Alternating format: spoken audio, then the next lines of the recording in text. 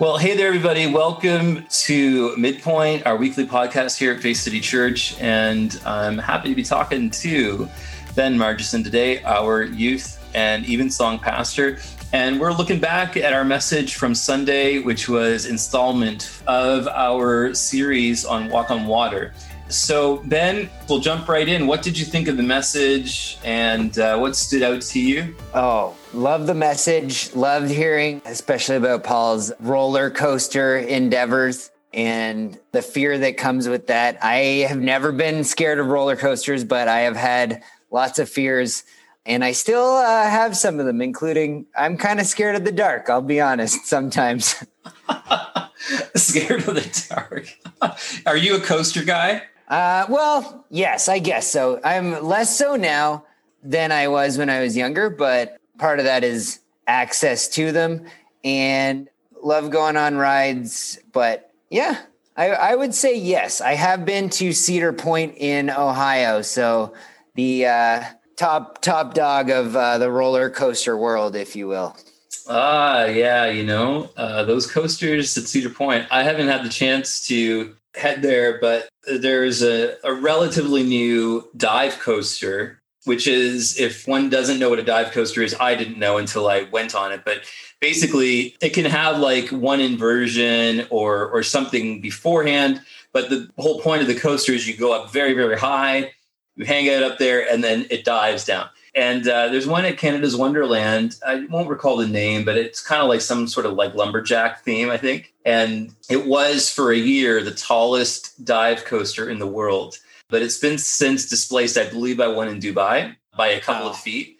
But it was amazing. I loved it so much. I went on it, this was like only 2 years ago. I went on it. Diane and I were there for our anniversary. I went on it. We went on it like 5 times, like in a row. The lines were really short, and I liked it so much. It was really cool and terrifying all at the same time.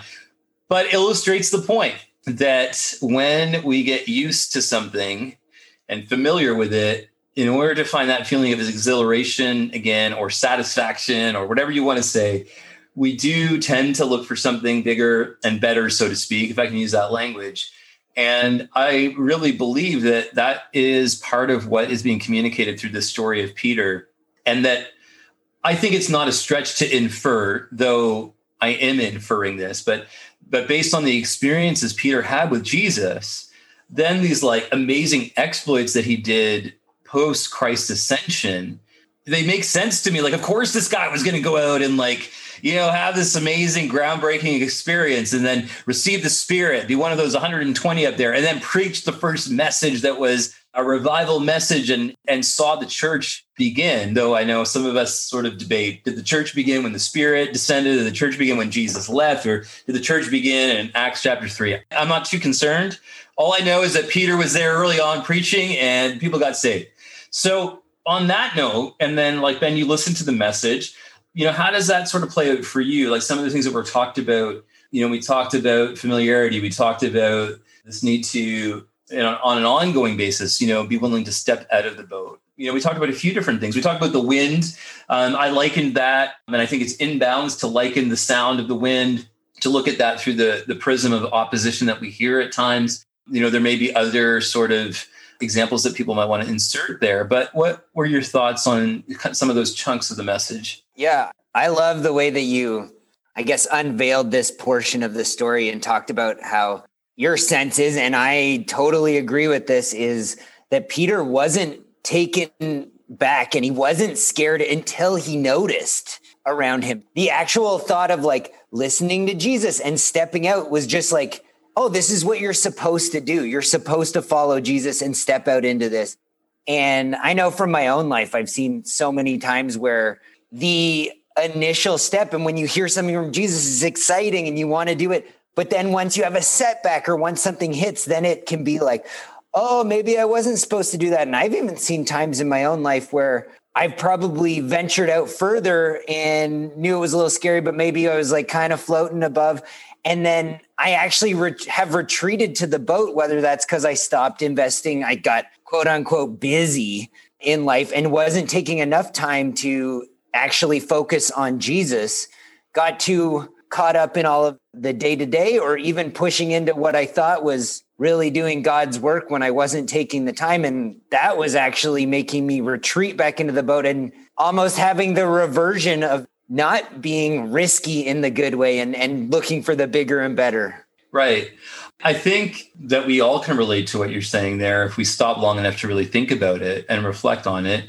At least those who are following the Lord and wanting to pursue him, there comes that moment of decision. And we think that there's only one moment of decision when we choose to follow Jesus, but there are all these other moments of decision that follow that. And so, I mean, we follow Christ, we can stay comfortable in the boat. And I believe our eternal salvation is secure in all of that.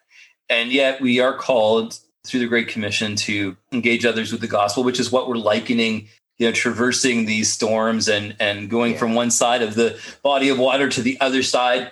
We're likening that to fulfilling that call, all with our unique design. And I think it's interesting what you mentioned there about stepping out and then feeling like, okay, maybe I need to this isn't working or whatever. One thing I was thinking about when you were saying that, though, is also desire, like how desire plays a part in that. When we get the excitement of, Lord, I think you're in this. And he says, yes, I am. However, he does that. And we know that God is in it. And we start to take steps towards fulfilling that. And it might not be as dramatic as being on the water with Jesus. And I wonder, Ben, as you said that, and as I'm thinking of this, is there, a moment, could there have been a moment in Peter's life when that happened to him as well? And I think that we have obvious ones. All of this predates Peter's denial of Christ. Yeah. Right? Those moments where you're with Jesus. No, I'm not one of them. Blah, blah, blah. And then even going so far as to use language that wouldn't have been becoming of a follower of Christ, right? To demonstrate that, no, I'm not with him. And I want right in that moment, right? What happened to the walking on water, Peter? And I take so much solace from that because I think that what has held some of us back is that we do fail. Yeah. Yet because we don't frame the failure in learning, we get ashamed of it. And I think that is something else that by extension, it's not in the text that we read on Sunday, but in the text that we've read previously where Jesus restores Peter after his denial, we see that Christ sets that all back in place to relieve that shame. And so I think that desire can begin to play a part in this whole thing of doubt. We start to not feel it anymore. Yeah. So then, maybe it's not God. Yeah. I do think that a lot of the times we let our feelings lead us in the right way to start. And then when we're not feeling it the same way anymore, even though we now have the knowledge that God is in it and it's moving forward. And Peter's oh, I'm actually on top of the water. And then we're I don't know. And because we don't have the right sense anymore, even though God said yes and do this and go forward, that somehow we don't link the desire and feeling that we had initially with continued desire, with the head knowledge and the affirmation that God has actually already been working and moving in something. Yeah. And I think that the society that we live in, the carnal side of our nature, which is just the broken side might be an easier term to understand, the broken side of our nature, it works against all of this, right? So Paul said, I don't have the scripture reference in front of me today, but he did say that I do the things I don't want to do, and the things I want to do, I do. And any of you that are listening, just go ahead and Google it, and Google will provide you the reference for sure. It's something that Paul said. And that stands out to me because in his writings, he talks about the thorn in the flesh. He talks about the weaknesses, as do the other epistles as well. I pick on Paul a lot because Paul makes up so much of our New Testament. And so he talked about these things at length. And yet in our society, at times, if we're, as we've said before, if we're weak, those would become disqualifying factors. And they're not. They become limiting factors, but in Christ, they're not. And yet what begins to happen to us is we get into the process and then we get tugged by the society that we live in or the standards that we have about what matters and what doesn't matter, what qualifications we have to have and what qualifications we don't. And all of a sudden that word doubt And this is where, folks, it really does pay to dig into the Greek sometimes. If you're wanting to read your Bible like at a different level, I would encourage you, if you're old school, buy a concordance, Strong's concordance. And if you like the internet, then I think it's just Blue Letter. Ben might even know. I think it's blueletter.com. We'll get the link for you here in a second. But it basically allows you to look at original language and kind of understand Greek when it's translated has many words that it could be. So this word doubt, really, the Greek word talks about being pulled in two directions.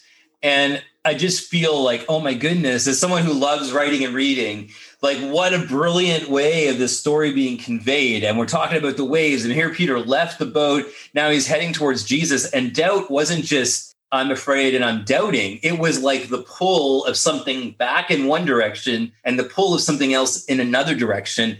And what is going to win out? That's really the crux of it, is what is going to win out in our life. And so it's not about, and this is something that I didn't get to talk about Sunday. So this is why I love this podcast, because then I get to talk about some of the things that I didn't get to fit into the message. But what is going to win out for you? Is it going to be the fear, or is it the drive to like, oh, I want to experience this. I want to get on the roller coasters with my daughter. So I need to go through this. So that desire for me to be on the coasters with my daughter outweighed any desire to be on a roller coaster before. I reached that tipping point. And that's my prayer for all of us, is that we reach the tipping point where we'll do things afraid. The book of Timothy talks about how God has not given us a spirit of fear, but a power, love, and a sound mind. But it doesn't mean we're not afraid. What that verse is really telling us, I believe, is that like the Lord isn't the author of our fears. Yeah. He hasn't sent fear into our life, but it doesn't mean that fear isn't here or that it doesn't exist, like sickness.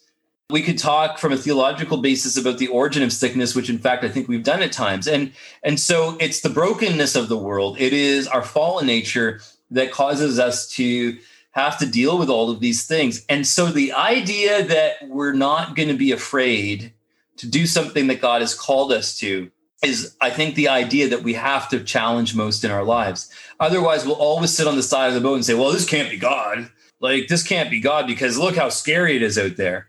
Yeah, I just agree. Also, amen. I'm going to edit this line out, I think, perhaps. Folks, Ben doesn't love my messages as much as you think. He's always like, I love this. I love how you said that. He's so nice, but he does disagree. He just tries to be a good sport on this call. No. I agree. I love that idea. And I think it's so empowering and grace-filled to hear that it's not that fear doesn't exist and you're not going to have moments of fear. It's that God is not the author of your fear. And I just love that you said that. So that's why I said I agree and amen. So no, I don't disagree with the point. It's just funny. Okay, so people don't get this, but when I go back and edit and I'm listening and you won't realize this, but Ben, so much of the time, like after I've said something, Ben just comes back with, I just totally agree. I've actually had to edit it out a few times because I was just like, no, you can't just keep agreeing with That's me. Fair. And I'm sure we will have lots of disagreements, especially the more we become familiar. But we won't tell anybody. Yeah. Keep it secret. And I think on the two directions front, that the two directions go so many ways. And I think oftentimes my brain instantly thinks like, oh, two directions, it's materialism or Jesus. But I think thinking of, not that that's not a thing, and some of that might be fear of missing out on what the world is consuming. And in so many ways, I think that two direction front fear is so quintessential in that we're scared we're not actually living the way that everyone else is living. And then that's conflicting. And even on the point of like the Paul thing, like I don't want to do, and like that whole deal, I can't remember. I feel like it's one of the Corinthians books, but just that idea is like, oh, we want to be dragged down by so many things that the world values that we see people around us enjoying. We think it's them enjoying it, but really they're sinking. Well said. And I feel as though that challenge of do it afraid is important for us. And I feel that what we see playing out in Peter's life here, looking at it from our context, or at least looking at it from our position in history, being able to look back and then read the writings of the Bible and the New Testament in particular, following this interaction that Peter and Jesus had, was actually, I think, a demonstration of why Jesus said, Peter, you know what? You're a rock, and on you, I'm building the church. Because it demonstrated a maturity in Peter that it seems the others didn't have, at least not at that time. Because he was the only one to say, this could be Jesus. This could be Jesus. If this is Jesus, then tell me to come. And we talked about this in the opening message. That, to me, that level of discerning or opening ourselves up to discernment to say, is this Jesus? We never fully know. And so isn't it true that a part of our maturing in the faith is to understand the Bible, to understand that framework, and then to begin to understand when is it that God is moving and working in our hearts and lives? And as people who believe the whole Bible, full gospel, Pentecostal, whatever terms you want to put on it, just means that we believe the Bible is for today. We believe God is still speaking. We believe the Holy Spirit is active and working in our lives here on earth. If we believe that, then God is still speaking.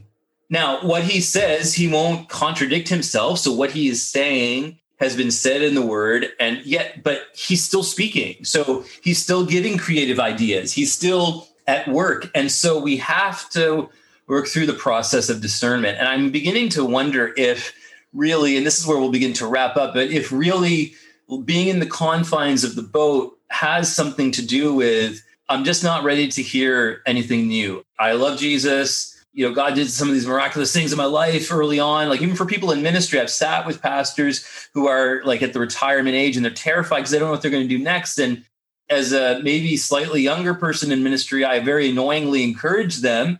The same God that spoke to you and called you and told you all these crazy, amazing things and demonstrated his faithfulness all through your ministry, it's the same God that's got you now. Like, Lord, help us all to be there. And now that I said that today, tomorrow, I'm sure the Lord's going to challenge me with some situation that I have to trust him in. And he has done that before. But that's the part of being mature and being able to discern the voice of God. Of course, it's going to line up with scripture. So that's our first clue that it's God, because it's not outside of the realm of what we understand as good theology from the Bible. So that's a safeguard. But there is like an element of, well, should you be an artist or should you be a cop? I don't know. And maybe God is okay with either choice, or maybe he's got a specific purpose for you because you just love the arts. And so you want to do that. But somebody told you that no, to pay the bills, be a security guard, be a policeman. We need good people in the police force, which is true. But, you have all this other pressure on your life, yet Jesus is saying to you out on the water, no, like paint. You're meant to paint. You need to paint. But we aren't able to necessarily discern that. And that might not be the best example, but we're not able to discern that because we've got into this place in life where we're either unwilling to, or we're too afraid, whatever the case is, but something is keeping us in the boat of conventional Christian experience rather than something beyond that. And the funny thing is, Ben, before we get your comments, is the book of Acts is completely unconventional. Yeah. The book of Acts is very unconventional and feels obscenely countercultural, both to obscenely.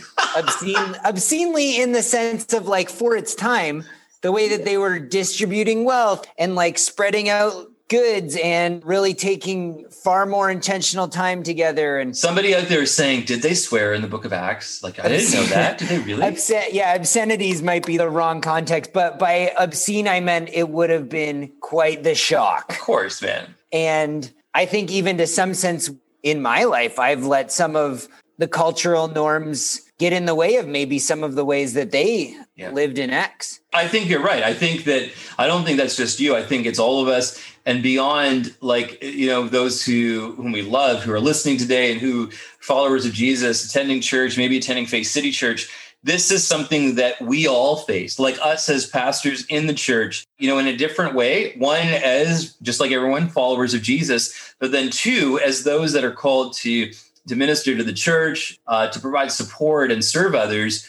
I feel like we regress so often to what's conventional, to what's been done, to all these things, rather than really saying, Lord, what is it that you've asked us to do as best we can, to say, what is it you're trying to tell us? And the Lord is so faithful to do that. But if we're waiting for us to not be scared and to feel so good about everything that he's calling us to, I just feel like that is not the way to go about. I could be wrong, but I feel that's not the way to go about discerning what the Lord is asking of us. Every time that God has asked me to step out and to do something, at every point in my life, and again, my life is just one story and anecdotal.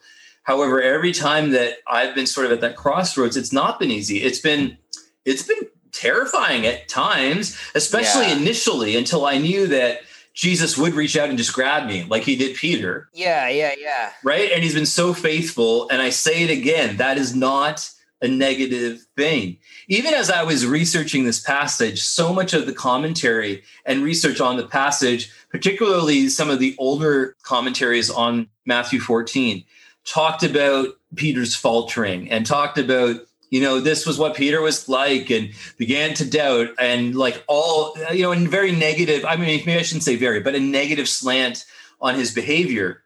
And I would even argue that some of the new stuff too is still too far bent that way. When I look at this and say, oh my goodness, this guy walked on water. Like, how is that lost on us? He actually got out there and walked on water.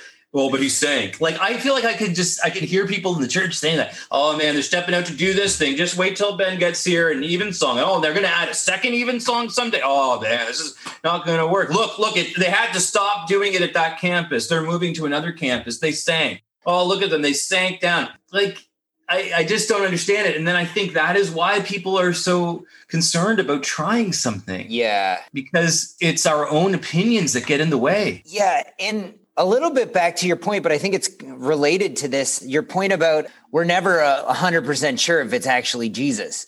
And like you said, like the filter of, okay, is this a biblically good thing to do? It's like, oh yeah, it is. So I heard someone say this one time, or maybe I've conflagrated a few. I don't know if that's a word. Conflated. Thank you. Look at me. First of all, apologies for my obscenities, and then now this. Oh my goodness! But I've conflated, I think, a few people's quotes. But they said, if it's a good, godly thing to do, and you think it might be from Jesus, it's still at the very least a good, godly thing to do. It's a brilliant way of thinking about it. And I think a lot of the times when I hear something from Jesus, whether it's for my own life or an encouragement for someone, I've even said before, I've been like, hey, this feels like 60%. I like giving them numbers. Be like this, I'm like 60% feel on this or have a sense about this, but totally if it's wrong or if there's only a piece of it, and just want to encourage you in this. And when it's an encouragement and it'd be something good to say to anyone on a regular day, you're like, hey, I read this in my Bible yesterday. Here's an encouragement. It's not going to be harmful for the body of Christ. If you're giving them direction for their life and you're like, no, you have to be a cop, God told me, that's very dangerous. But giving encouragement or stepping into things that are godly totally need to be encouraged. And I think coming back to the fearful side and the afraid and stepping out and Peter actually walking on water, we need to be more encouraging in the body of Christ to allow people to take those steps. And just because they start sinking doesn't mean that they weren't walking at first. And it might just mean a realignment, or it might mean, hey, let's do some debrief and brainstorming on where those waves were crashing around us and how God might be moving in some sense. So I think on a whole, it's so healthy for the body of Christ to not have this. If you fail, you obviously missed the mark entirely and you pretty much sinned. And I've heard that so many times in nicer ways, but it felt like that was the message. Totally. And I think that the other point of clarification, which I've said during the course of these messages, is we aren't talking about living a life of sin. We're not talking about if you are, I don't know what we want to put in the blank. I'm hesitant to actually name a certain sin because this applies to everything. Yeah. If you are actively engaged completely willingly in a sinful lifestyle, we're not condoning that. Failure is not that. Failure and stepping out in faith is something different. And I think that if we're willing to just hear that, we understand that. And so Ben and I both are talking about this idea of chasing the direction of the Lord. And I think those are great thoughts, Ben. And so I think in summary today, we're drawing attention to this idea that their doubt can come into play, and this sort of system of the world that gets after us and tries to define what success is and what failure is, it has to be put to, the side. We've talked a little bit about the different voices that come into our life representing the wind and opposition and that sort of thing. And then we've talked about the idea of Peter's maturity that sometimes he doesn't get credit for in his willingness to step out of the boat. Were there any other thoughts that you would, in summation, just like to leave with those that are listening today? No, I just want to encourage people to press into stepping out into some area, be sensing what God is doing in your life. And if you start to sink, chat with us, talk to us. We want to hear office@faithhalifax.org. Please send an email if there's something that you want some encouragement in or some help investigating maybe what God's doing in your life. We'd love to be on that amazing adventure and journey that God's taking you on. So it's the body of Christ is not done alone. It's a body for a reason. So we would love to encourage you and be in that walk with you. That's great. So everyone, thanks again for listening. And you've heard Ben mention the email. We'd love to hear from you. We'd love your feedback, and we want to be praying with you. And we look forward to being with you again next week. God bless everybody.